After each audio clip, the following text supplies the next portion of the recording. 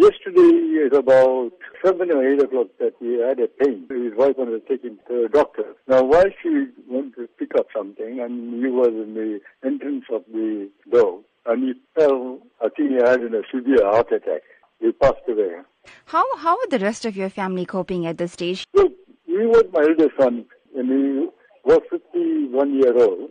You know, as a photographer, when he branched off on his own from the business that I have, he created a terrific impact as a photographer in the country, as image factor. You know, he was known locally in the country, plus overseas. He has created terrific impact in the photo world. As you mentioned, Mr. Govender, Anand was known not just in Durban but around the country as well as other destinations around the world for his outstanding work in the photography field.